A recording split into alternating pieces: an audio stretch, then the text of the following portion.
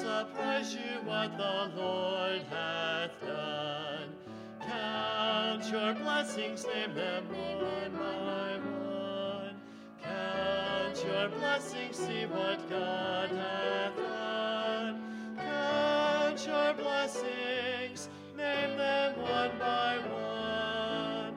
Count your many blessings, see what God hath done.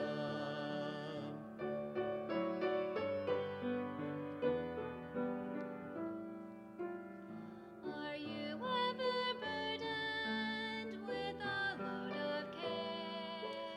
Does the cross seem heavy you are called to bear? Count your many blessings, every doubt will fly, and you will be singing, and you will be singing, singing as the days go by.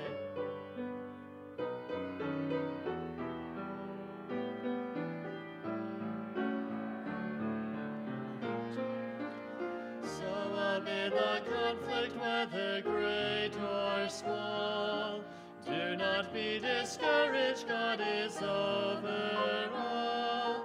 Count your many blessings, angels will attend, help and comfort give you to your journey's end. Count your blessings, name them one by one. Count your blessings, see what God hath done. Count your blessings, name them one by one. Count your many blessings, count your many blessings, and you'll see what God hath done.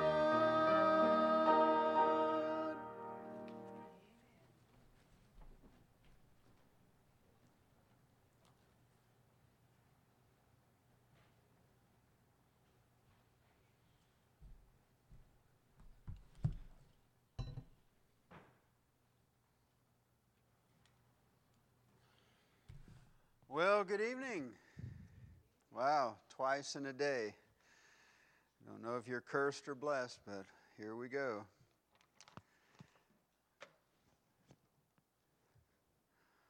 All right, you can go ahead and turn to Philippians chapter 2. Philippians chapter 2, let's pray. Our Heavenly Father, we thank you for this evening. We can come to your house.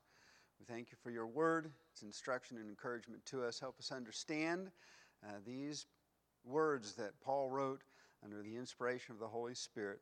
See how we can apply it to our own lives. We pray this in Jesus' name, amen.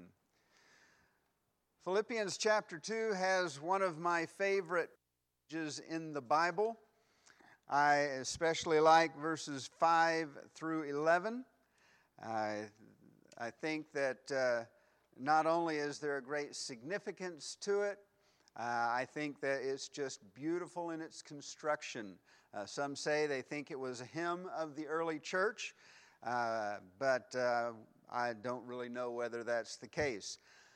And so that's what I usually focus on. And occasionally I go to the first 4 verses just to introduce 5 through 11. But it was interesting to me at one time that as pastor is going through Ephesians 4, the book of Ephesians, he got to chapter 4 in the first 3 verses, and the command was unity. And I got to thinking about that because my mind immediately went to these first 4 verses of Philippians chapter 2. Because really the discussion, the command there is on unity. And I thought, that's pretty interesting. Especially as we look at Ephesians, and the first half, of course, is they say, well, that's doctrinal, that's all the teaching. So is the second half, but it's a little more practical focus than on the individual in the church. And the first thing Paul says is, we have to have unity. And I got to looking, and Paul is very concerned with this. We're not going to turn to them all, but in Romans 15, verses 5 to 7, he's talking about unity at the church of Rome. In 1 Corinthians, 1 verse 10 and 2 Corinthians 13:11. He's talking about unity of the Christians in the church in Corinth. In Galatians 5:26, it's unity for the church in Galatia. In Colossians 3:12 to 15, unity for the church in Colossae. 1 Thessalonians 4:9 and 10, unity in the church of Thessalonica. I mean, this is a rather important topic for Paul. And I have to admit, too, I would kind of look at it and read it and just kind of brush over it. And, unity, we're all friends and there we go. But it's a whole lot more than that. And so I want to look for just a little bit at these first 4 verses in Philippians. Now, the church at Philippi, as far as we can tell, was a theologically sound church. Paul's concern here was not doctrine or spiritual ideas and practices and things, anything that was unbiblical. That really wasn't his concern. His concern was about things that had to do with maybe interpretation or interests or standards, preferences, these ideas that were largely a matter of personal choice. As far as we can tell, Philippi was sound theologically. They were very moral, devoted to the Lord and to Paul, loving, prayerful, generous. I mean, they had a lot of good qualities. But still, evidently, there was discord. We can just look at chapter 4 and verse 2. I beseech you, Odious, and beseech Syntyche, that they be of the same mind in the Lord. Obviously, they weren't. There was some problem here. And Paul wants to address that. It's very, very important.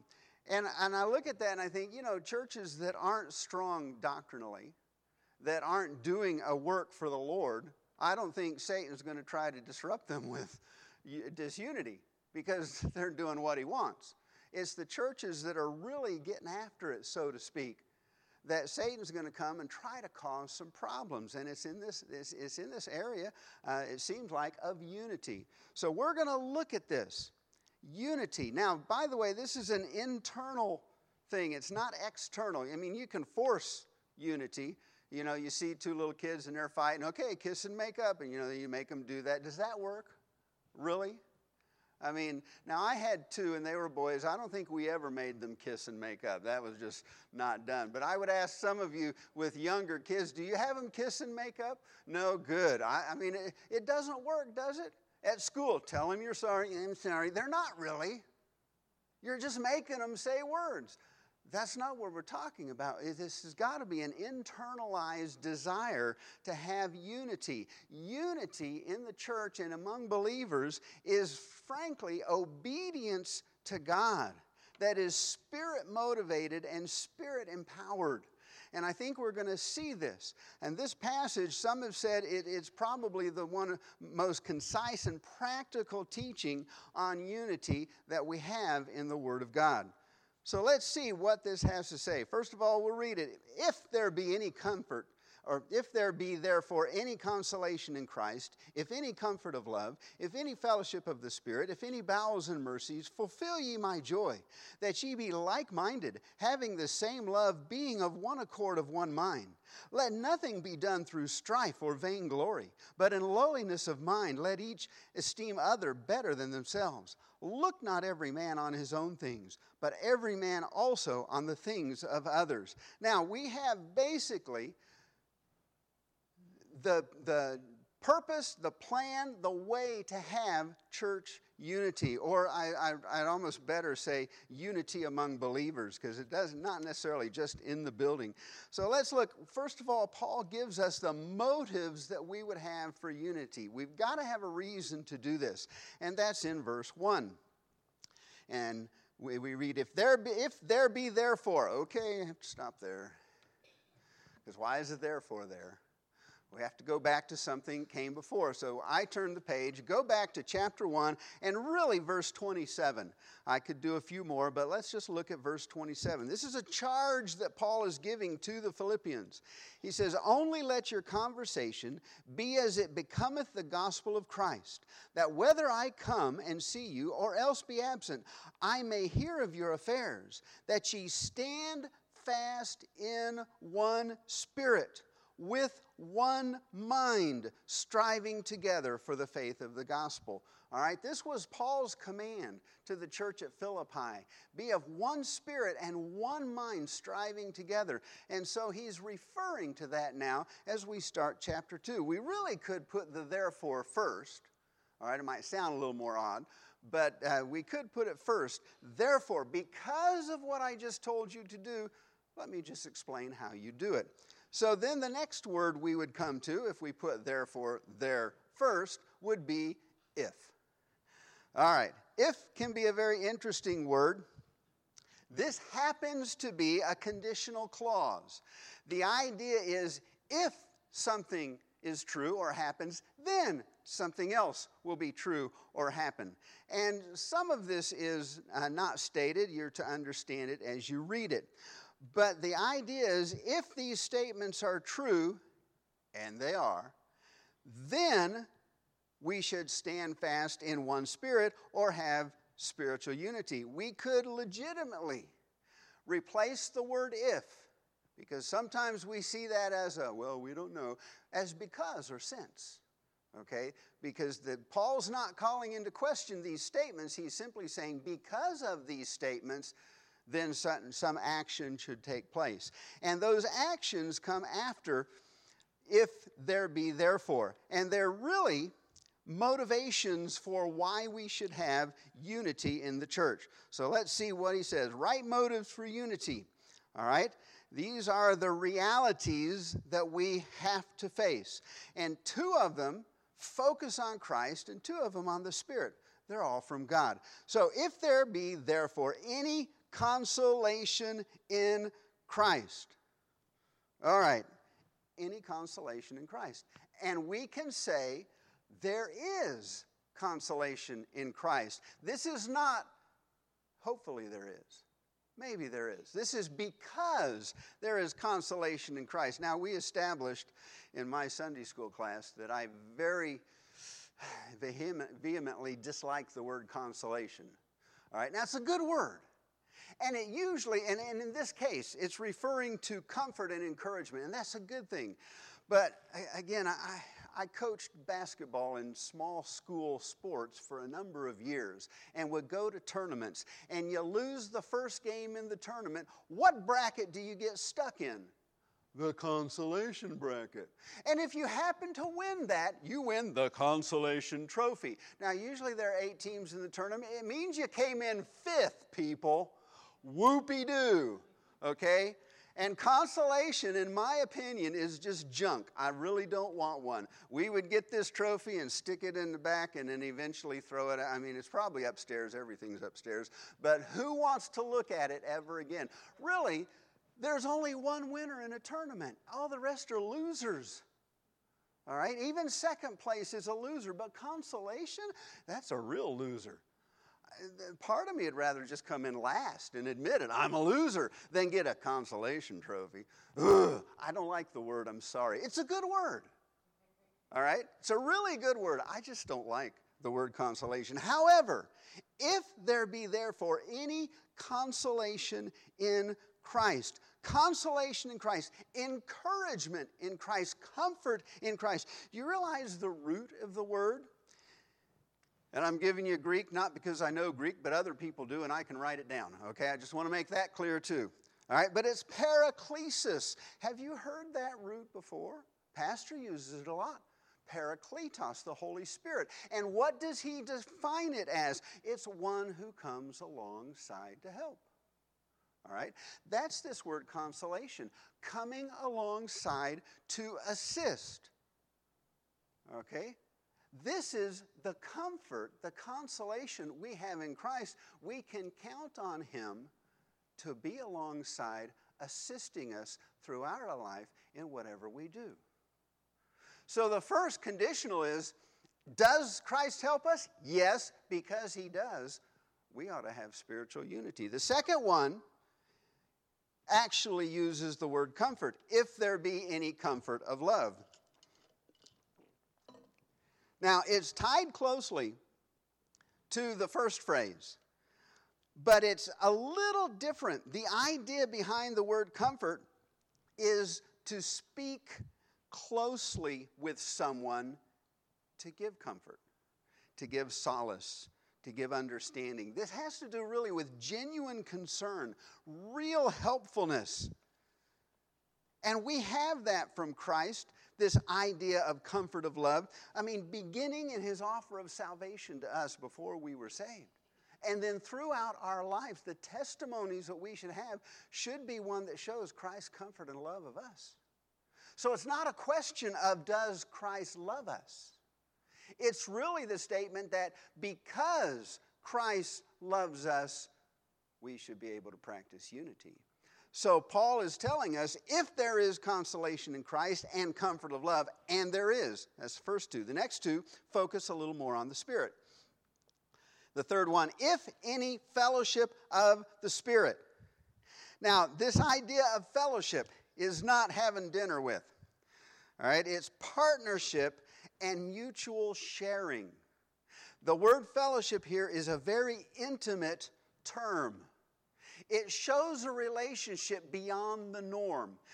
I would equate it quite often. You read accounts of soldiers in war and their buddies in the foxhole or in their unit that they go through war with, and they have this special bond because of the experiences they had. Now, I haven't experienced that. I can read about it and understand it. But I was thinking about it, and I thought, we have that in other avenues of life too. For 9 summers, I went up to a camp in New York State, and I was a wrangler. I took care of their horses. I took little kids on trail rides. We did a rodeo. We did shootouts. We did all kinds of things. It was hard work. All right, we were getting up at 5 to bring the horses in. We would have a breakfast trail ride, so we'd go out and eat breakfast, and then we'd come back. We'd have 9 to 10 trail rides during the day. We'd usually do a supper trail ride, so we'd come back, we'd get back, and we'd go out and come back about 7 o'clock, and then we would be unsaddling the horses. After that, if we had some that needed doctoring, we'd do that. We'd fix the corral, etc. And that was on a normal day. But there weren't often that many normal days. It would rain. We would be out in the rain, the wranglers, putting covers on the saddles or unsaddling the horses. There were times when it would rain and we'd unsaddle the horses, turn them out, and then it'd quit, and the camp director would come, we want to give trail rides. So we'd go bring all the horses back in and resaddle them, and here we go. All right, and it didn't matter the weather, it didn't matter, and this is New York State, so it's in the summertime, but they're warm in the summertime is 65, okay? Average temperature in the summertime when I got up was like 50. I mean, it was cold up there. It could be miserable when it was raining. They got a couple of weeks up to 80 degrees, and they had about 30% humidity, and they died. They were so sweating and awful and how terrible. And I'm laughing at them. Like, you people should live in South Carolina. Now I could say Oklahoma. All right, you just don't know. But, I mean, that was the conditions there. And I remember one time when it rained, you could see it coming, and it was always thunder and lightning. All right, and we had the horses all lined up, 36 horses all tied to posts, and it was raining. We were in on the porch just watching them. We had the saddles covered, and all of a sudden lightning struck the first telephone pole in the line of the horse strings. All the horses, except the horse at the pole that got struck. He just stood there. All the rest of them went nuts, broke their chains. They're out there. They've got saddles on and bridles, and they're running every which way. We went charging out to the corral. We had to tackle horses. We had to try to get gear off and let them out. Some of them were still hooked up. We had to try to untie them while they're panicking. It was tough. There were a few times I'm hanging onto a horse going through, it seemed like a creek, and I'm not sure he's going to step on me. I mean, it was hard. And you go through those experiences, and you form a bond with the guys and girls that are going through that experience with you. It's been 30-some years since I've been at camp. 30, 40? I don't remember. We went to a reunion a couple years ago, okay? And it was such fun. I hadn't been there in at least 30 years. And I met a lot of people I worked with, but you know what was the most interesting thing to me? The wranglers I worked with, they were like my brothers. And it was like family. Wow. The others were good people. I enjoyed working with them. But I spent my time talking to the other wranglers. Why? We had formed a bond through working together and working through difficulties together and going through things others didn't. That same bond is what's described here in fellowship of the Spirit. The Spirit is going to be with you whatever you go through, intimately associated with it, sharing the difficulty. And that should be your bond in the Spirit. And really, then in an extended sense, it should be your bond with others. All right, that's the third one. The fourth one, oh, I love this phrase, if any bowels and mercies. Okay. That is the Greek form of affection, bowels. All right? So I love your guts. I mean, I guess that's what they're saying. Now, we always call heart. All right, you got the little heart thing. And oh, isn't that so cool? And Valentine's Day, you get little red ones and all. Listen, cut out somebody's heart and stick it on a card and give it to them. Oh, that's just as gross as bowels, okay? Same idea. The point is emotion, affection, compassion. This is what we have here. If we have compassion and affection and mercy from the Spirit, and we do, then we should be able to exhibit unity with fellow believers. That's our motivation for having unity in our church.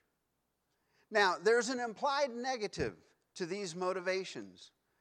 If we fail to seek and preserve unity, we weaken the church, and ultimately it leads to sin. These are very, very important that Paul gives us in verse 1.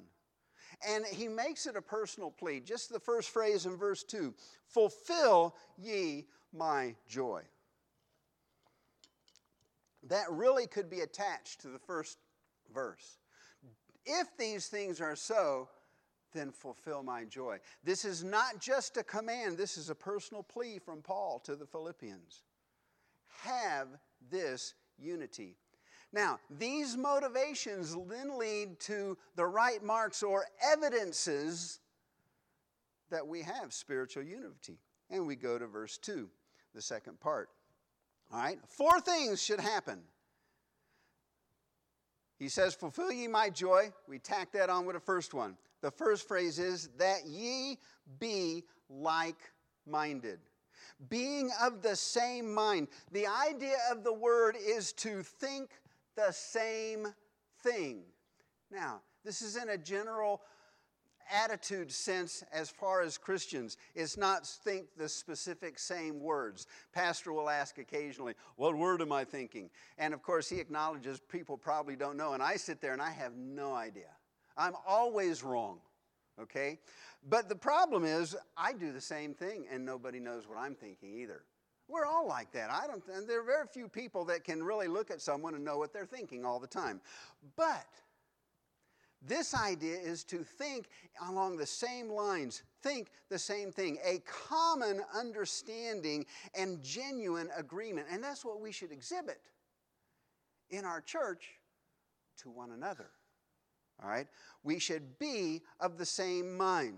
Now, from that, it flows right into the second statement that he says, being like-minded, having the same love. Loving others equally. If we are of the same mind, it will not be difficult to have the same love or to love all equally. Now, this is not emotional love. Emotional love does not love all equally. All right? I would use my kids often as examples. I now have a grandchild. I can use that as an example, or I can pick on some of you who just had kids and whatever. The point is, I'd stand up there as principal. I'd be speaking to the kids, and I would say in a general statement, as a Christian school teacher and Christian school principal, I love all of you people. But then I'd look at them and say, don't come asking me for money for a milkshake. I ain't giving it to you. Why? You aren't my kid. All right? Now, if my kid came up and said, Daddy, I need, and then fill in the blank, I would work hard to do it. Why? I love him. All right? That's an emotional attachment. I don't have that emotional attachment to everybody else's kids. So I'm not going to give them my money. All right? This is not the love of emotional attachment. This is different. This is what we call the divine love, agape love. Divine love is not a good statement for it. Why? Because Paul wrote about Demas and said, Demas hath forsaken me, having loved this present world. And he used the word agape. That's divine love? No, it's not. Now, it is used by the divine, but the definition of the word agape is a decision to love. I will love that person or that thing regardless of what they're like. They don't have to be good looking. They don't have to be nice to me. They don't have to, and fill in the blank. And that is the love that God has expressed towards us. He loved us while we were yet sinners, and we were completely unlovable. But he decided he would. And this is the love that's being used here in this phrase. It is a conscious decision to love. It's not an emotional decision. All right? We should have that same love for our fellow believers, the other Christians in our church and in the world.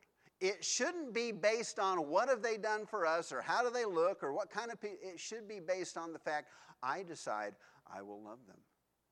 It's equal to all. All right, and that should come from the same mind. Now, we have to have these first two, being of the same mind and having the same love, for the third one. The third one is being of one accord. United in spirit. Literally, the word is one soul. All right, as it's used here. This is a selfless harmony with fellow believers. Now, there is never the same level of spiritual maturity or of knowledge of Scripture or of understanding of Scripture in anybody. I mean, we could do tests and quizzes in here and find out that everybody's on a little different level in how mature they are as a Christian, how much Bible they know, how many principles they follow. That's not the point. All right? The point is, regardless of where we are still united in spirit. And that's the idea of one accord or being united in spirit. It's not that we've achieved a certain level of Christianity, so now it's that it should apply from us to everyone, regardless of their level of Christianity. Now, if we're of the same mind, and if we have the same love, and if we are of one accord, then we have a natural lead-in or companion to the fourth one, of one mind. Whoa, of one mind. That's intent on one purpose. Literally, this phrase is, and this is scary, thinking one thing. That's what Paul's saying here. We should think one thing. Now, by the way, thinking one thing is synonymous to being like-minded that we saw at the first part of the verse. Do you realize this is a circle? Now, it's not cyclical reasoning, but it is a circle. And it keeps reinforcing itself. If we are intent on being of the same mind, if we have the same love, if we are of one accord, then we'll continue being of the same mind and increase our love to other and increase the accord, and it'll just keep going. That's the point behind this. It doesn't break. These are the marks that we should exhibit of spiritual unity. Now, if we have those marks, then we start in verse 3 and 4, and we look at the means or how we arrive at this spiritual unity. Verse 3, let nothing be done through strife or vainglory. Now I'm going to divide this, and I'm going to start off with let nothing be done through strife. Interestingly enough, the word that is translated here, strife, really is selfish or selfishness. I'm told that in the Old English, because selfishness led to such dissension and strife and troubles and problems that whenever they saw the word selfishness, they put strife. Because that's all it caused. So what Paul is saying here is don't do anything in strife or selfishness. Some say selfishness is the root of every other sin. Self-will. All right? Listen, this should be totally excluded from the innermost thoughts of the heart. In the Greek time and in the Old English, people would, the idea was you build yourself up by tearing others down, which led to strife. It was a very consuming concept, very destructive. And so Paul says, don't let anything be done through selfishness or through strife. Don't be tearing others down to build you up. Don't do that. And the second thing is also a don't do this. Let nothing be done through vain glory. The word vain is nothing or empty. That's what it means. All right? And the idea of vainglory is empty conceit or self-esteem. Because this is a highly exaggerated self-view where one seeks for personal glory and acclaim, raising the self-ego. And Paul says, if we're going to have unity, we don't do things through empty conceit or raising our own self-esteem, which flies right in the face of most of our world's philosophy today. All right? We don't do it. Now, the Greeks did not like humility. They thought that was weakness. They weren't impressed by anyone who was. But they also understood that this highly exaggerated view, this of self-view, was a problem. And they had a word for this exalted pride. It was hubris. Have you heard that word before? We still use it. Okay? And the idea is someone is exalting himself too much and putting other down. And Paul says, don't do this. All right? Don't work through strife or vain glory. Now, what do we do? He continues, but in lowliness of mind, and we're going to stop right there for a moment. Lowliness of mind. Again, to the Greeks, they use this derisively. This was for slaves and unclean and bad people. It was the complete opposite of pride, which for a while the Greeks would exalt. The idea of pride is, hey, they are their own gods. They have their own will. They can do what they want above others. And Paul's saying, don't do anything out of lowliness of mind. Then he says, let each esteem other better than himself. All right? This is the humility of mind we should have by esteeming others better than ourselves. Esteem, the word is literally carefully think out or thought out. It is a conclusion based on truth. It is to believe that others are more important than you or than me. All right? He says, esteem others better. Better. They are more important. From the root of the word better, we get the word hyper. All right? Really important. Esteem others much better than yourselves. All right? Now, this is not a view that's natural to man, and I would say it's even difficult for believers. Okay? But we should be able to understand it a little bit when we look at the life of Paul. He knew very clearly the sinfulness of his own heart. And he puts phrases into his writings, and if I look at them and take them out of context and think about it, I'm thinking, wow, he wasn't very humble. He was boasting. But he would say things like, he would be the least of the apostles, and we go, oh, Paul, you're just crazy. No. He understood the deceitfulness of his heart. And in 1 Corinthians 15, he said he was the least of the apostles. In Ephesians 3, he said he was the least of all saints. In 1 Timothy, he said he was the foremost of sinners. Was that false humility? No, it was a recognition of his position before a very holy God. He knew God's holiness couldn't stand even a hint of sin, and he was completely unworthy except for Christ. And that's really the way we need to look at ourselves and understand our unworthiness outside of the Lord Jesus Christ. We should esteem others better than ourselves. And then verse 4. Verse 4 is two of them connected. The first phrase is, look not every man on his own things. And really, it's look not every man merely or only or just on his own things. It's not a prohibition to looking to yourself and things you need to do. This phrase was taken by those who were into asceticism. In other words, we mortify the body, we beat the body, we do bad things to it, and we'll be more spiritual. That's not what Paul's saying here. He's saying, don't look at just yourself. All right? It's important for you to take care of yourself. It's important for you to eat. It's important for you to do things you have to do. That's important. You can't put it away, put it aside. All right?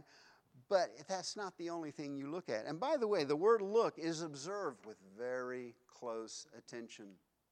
All right? Examine. Make sure you know. You should be disciplined and you should endure things, but you shouldn't cause that problem for yourself. All right? As the monks in Rome in the 1500s, Martin Luther would talk about practicing self-flagellation to try to be holier to God. That's not the point here. All right? It's not what he's saying. It was simply, don't make yourself the primary focus of what you're doing. And then it was tied to where you don't look on your own things, but every man also on the things of others.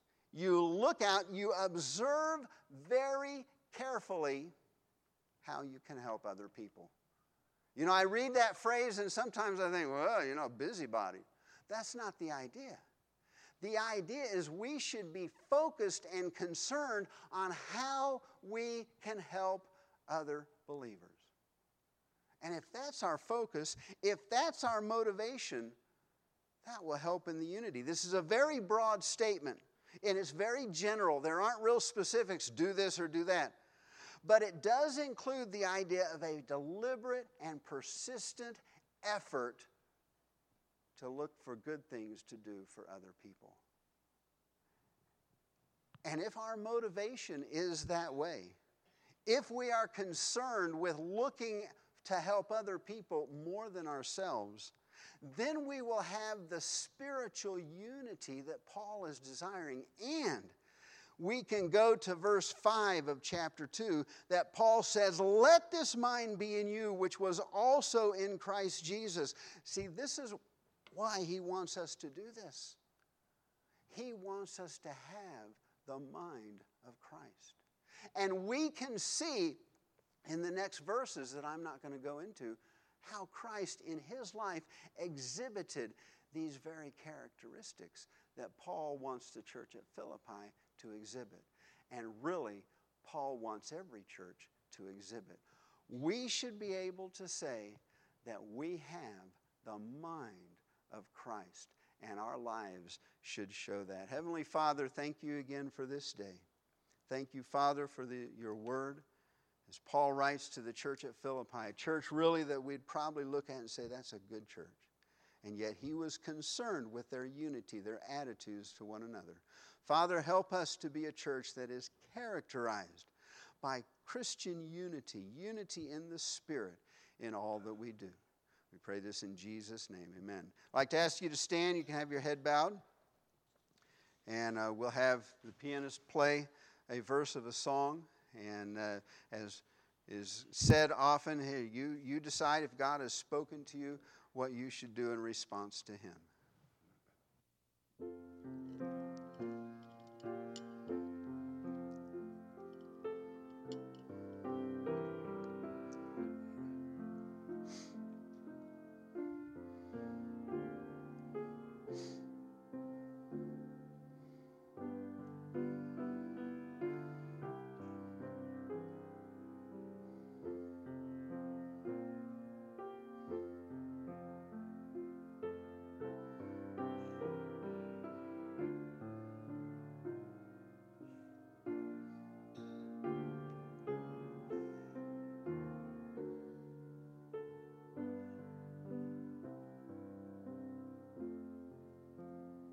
Heavenly Father, again, thank you for this day.